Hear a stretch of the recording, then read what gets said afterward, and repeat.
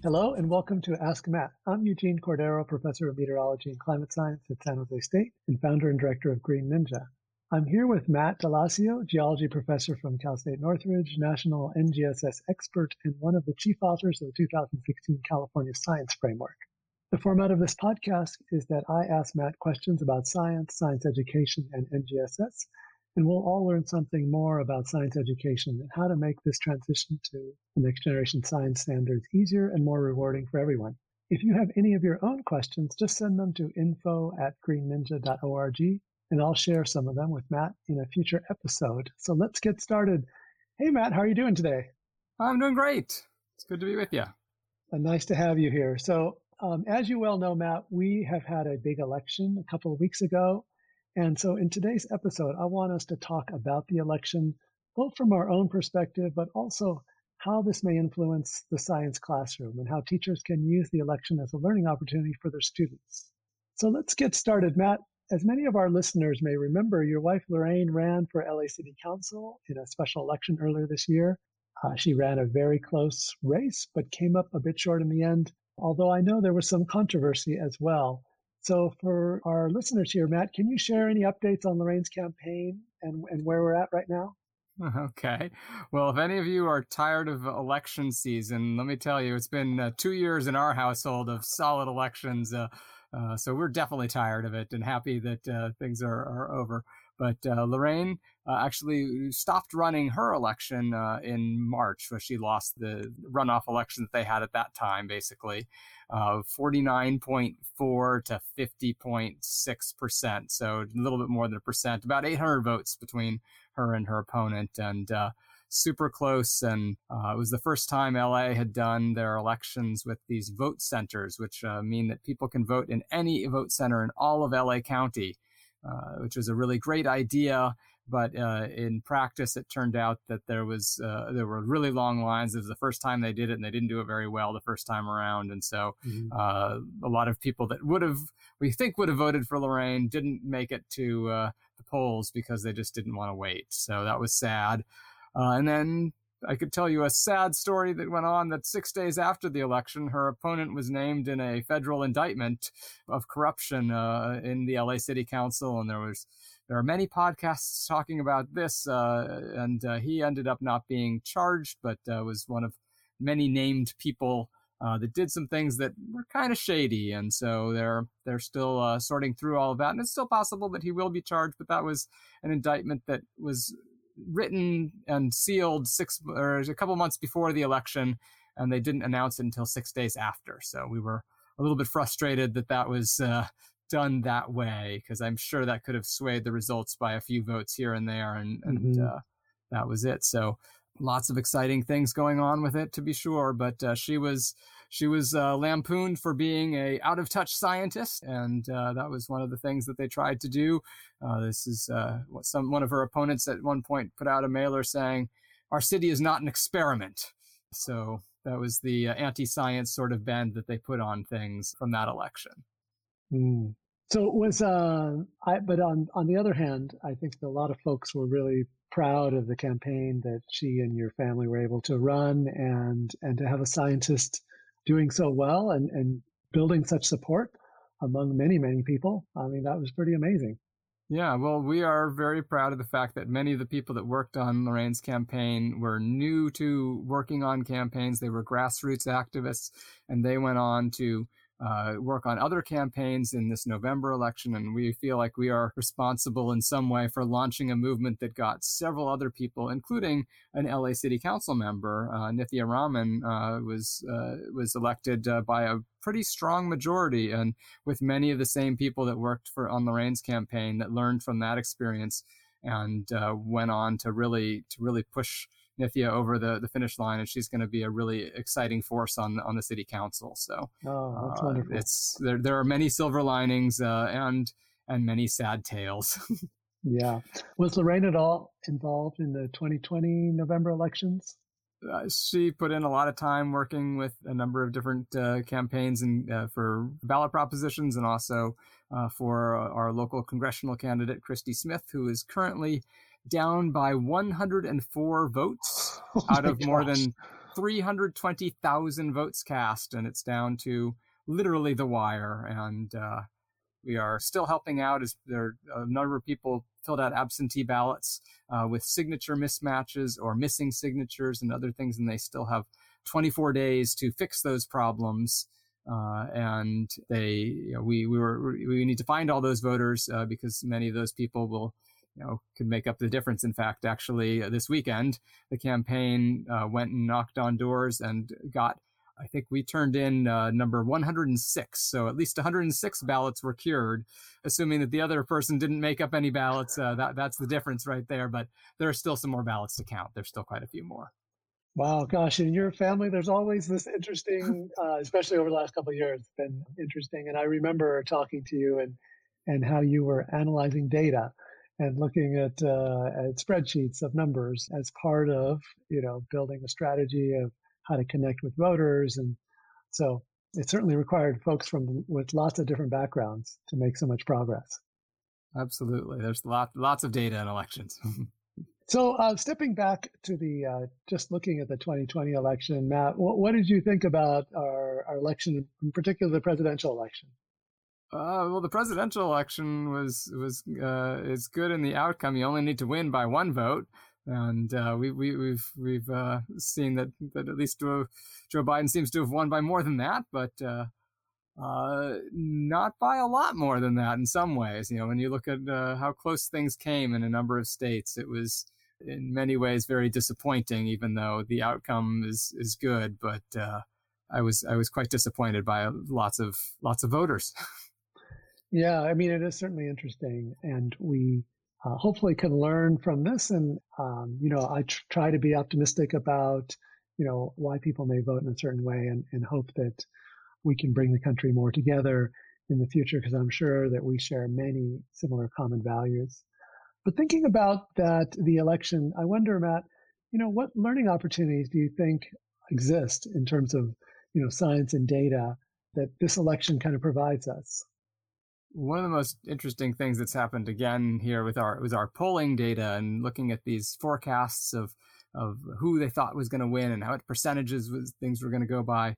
And it really gives us a chance to think about uncertainty, to think about how we had some quantification, but there were uncertainty bounds on there. And when people see those projections, they often just see the number and they don't see those bounds on there. And that's a very common part of the progression, the developmental progression of data analysis that we talk about. And NGSS tries to move us along, getting from one level of understanding of data analysis to the next, to the next, to the next. And I think that we all need to move a little bit on there. Even myself, as I saw those numbers, I was also seeing the main number and not the uncertainty, and I should have been looking at everything. Well, and I follow the 538 website with Nate Silver, and I was looking at those numbers for the last few months pretty carefully, and he was also, of course, cautioning us and reminding us about the uncertainty. And yet I still think we were, they said, oh, if Trump was to win, we'd have a larger error, a larger difference compared to what we expect than we did last election. And I think in a few states, the numbers are a bit different than even what we thought was the typical uncertainty bound. So there's probably something else to learn there too about how we do polling, which I think is interesting. Does NGSS, you said NGSS helps move us forward in that space in terms of thinking about uncertainty. And is there particular areas that teachers can focus on in respect to that and look towards some guidance from NGSS? Well, one of the things that's sort of in the NGSS, but not necessarily as emphasized as some people would like, is this discussion of the nature of science and how all of our understanding is tentative. It's based upon revision, and the uncertainty in our data is kind of part of that nature of science. And I would argue that we probably don't spend enough energy on that within what's defined in the standards. Maybe that's because that level of understanding is above the 12th grade, grade band. Maybe that's a college level of understanding. I'm not entirely sure exactly where we would fit that in, but I do know that there are a lot of people that wish that we spent more time looking at nature of science sort of issues within the standards. And just for our listeners and myself too, I mean, I've seen reference to nature of science in the science and engineering practices or cross-cutting concepts. But how would you explain that again to a layperson? Yeah, there are things that are not necessarily encompassed in the aspects of the science disciplines. It's more about how scientists think about things, which we sort of say is cross-cutting concepts, but the cross-cutting concepts is really how scientists think about scientific ideas.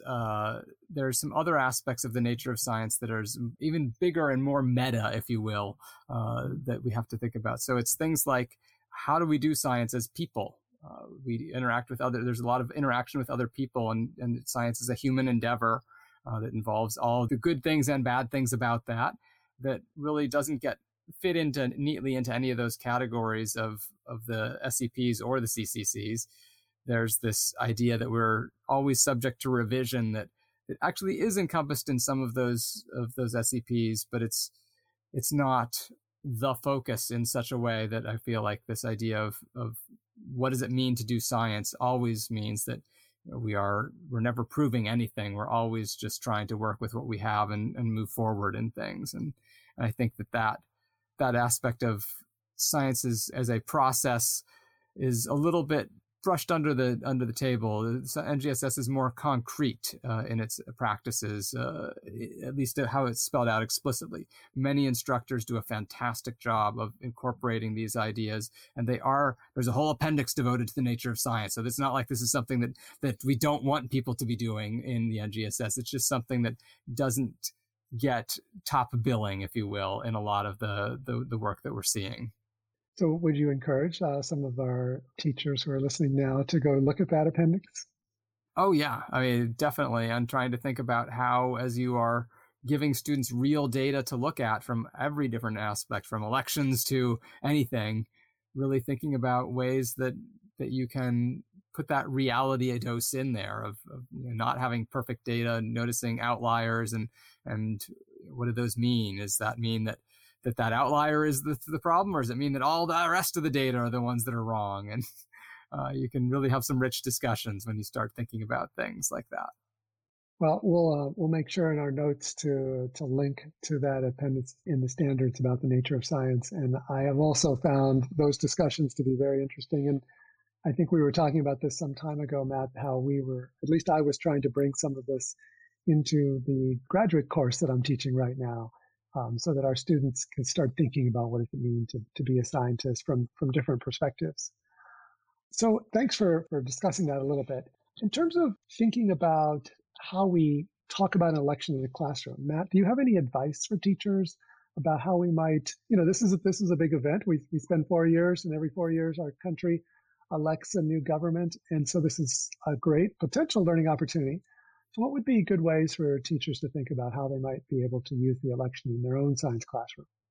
Well, our approach at NGSS does give us such great opportunities to do that. We really are expected to talk about the interactions between our science and humans and decision making, and especially in California, where we have our environmental principles and concepts, which are all about complex decisions and weighing all the different things that we need to weigh to make those decisions. And even engineering, for that matter, is about weighing different factors, including human dimensions of things. So there's lots of inroads there.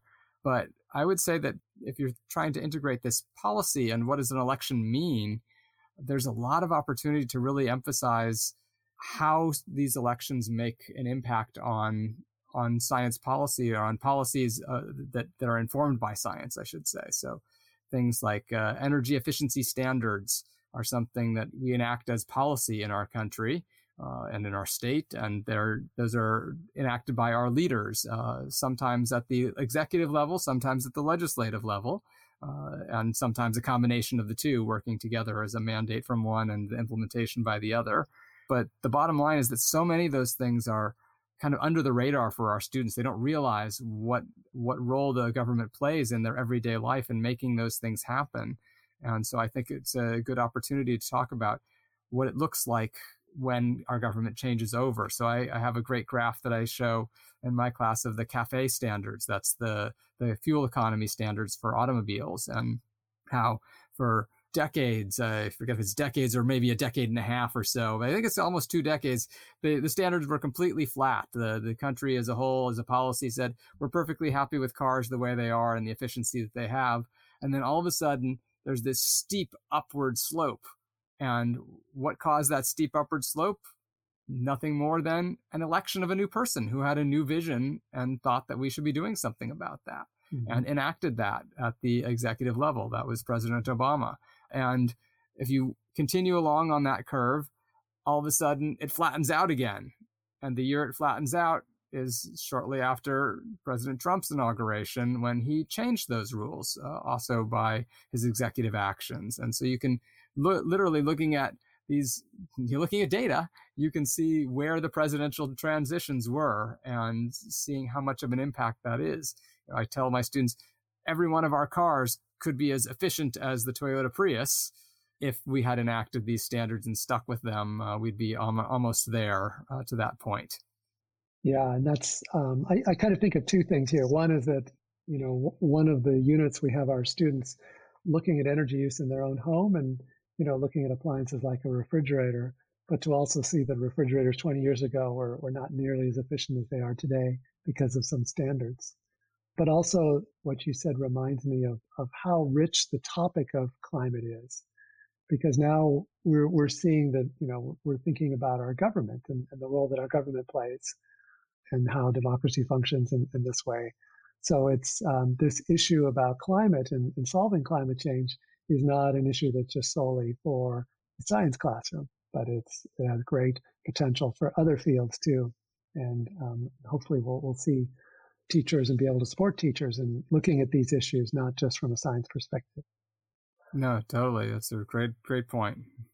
Now, I know I'm putting you on the spot here, but if I'm a teacher thinking, oh yeah, I would like to bring some of this election materials into the classroom, would there be a particular, and I was going to do a 3-dimensional activity or lesson, what might be an SEP and CCC that I might focus on in terms of what comes to your mind when thinking about this election and science and engineering practice and cross-cutting concept that might resonate? Okay, well, with our cross-cutting concepts, I would say right now we've got stability and change going on with our democracy, but let's go the slightly different way of things. I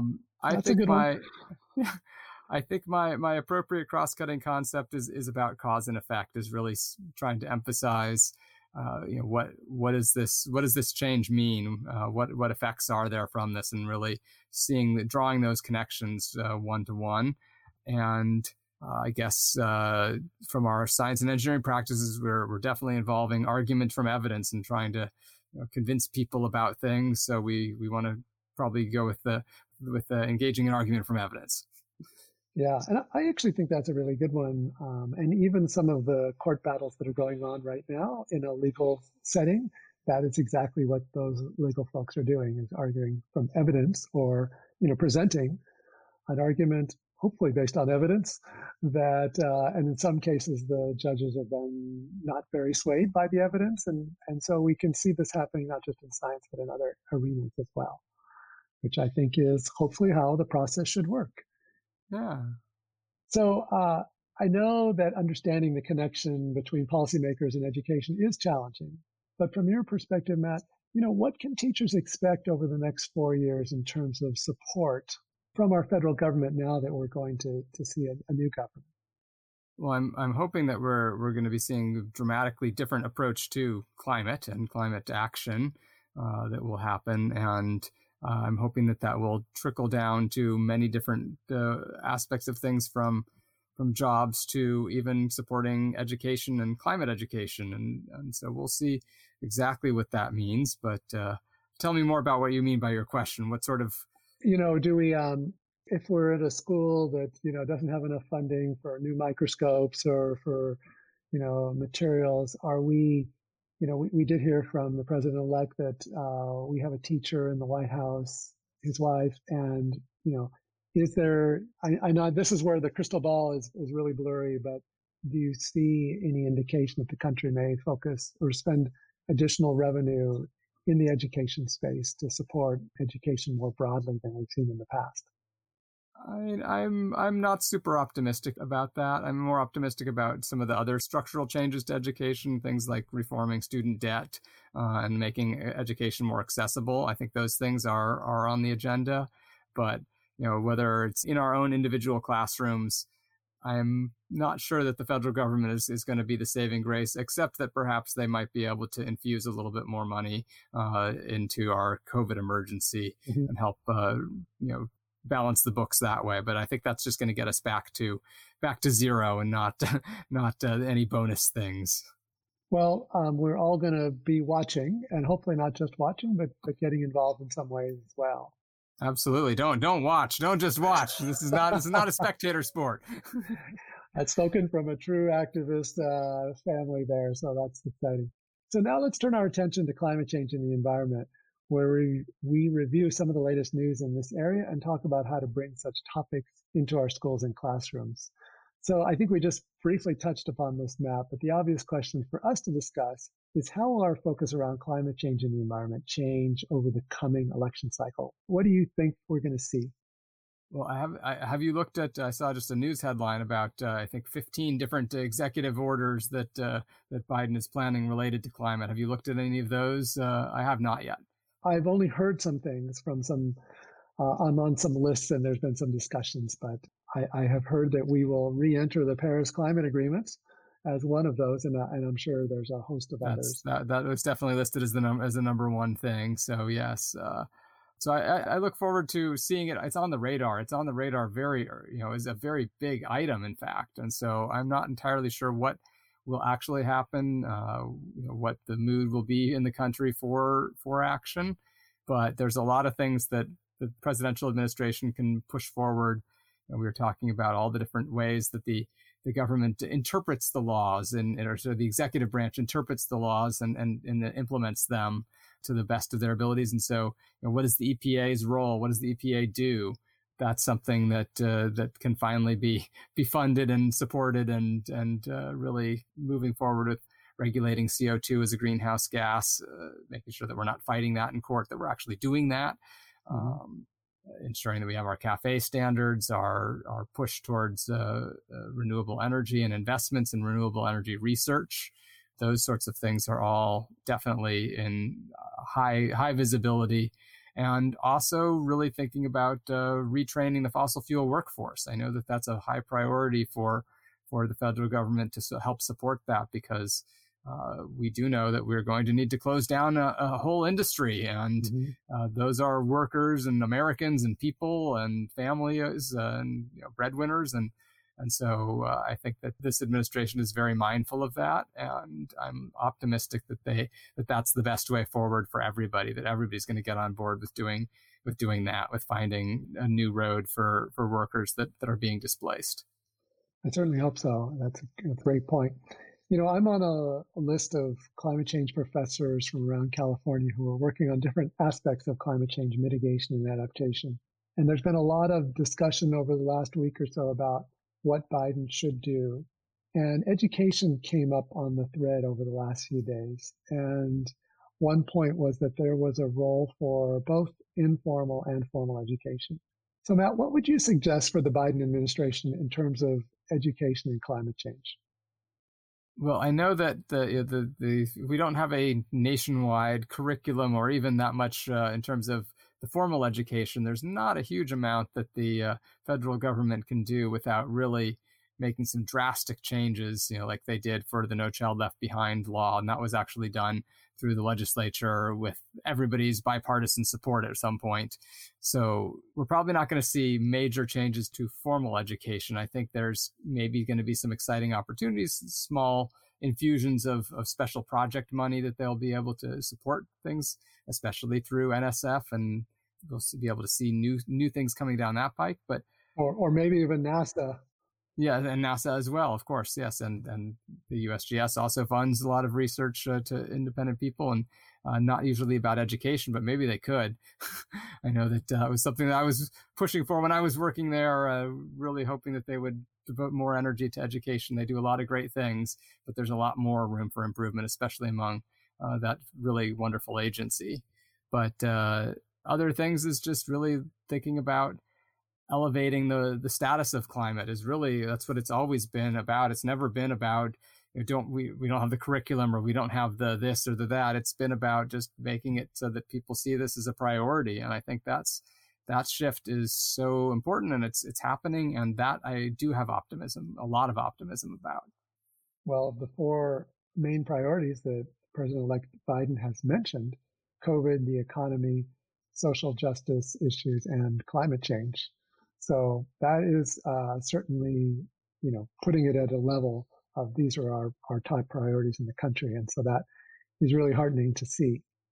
Okay, so let's shift to our final segment where we talk about burritos and everything related to burritos. I've got some bitter news to share with you, Matt. My favorite local taqueria has a for sale sign outside the restaurant. And I have to admit, I was pretty sad.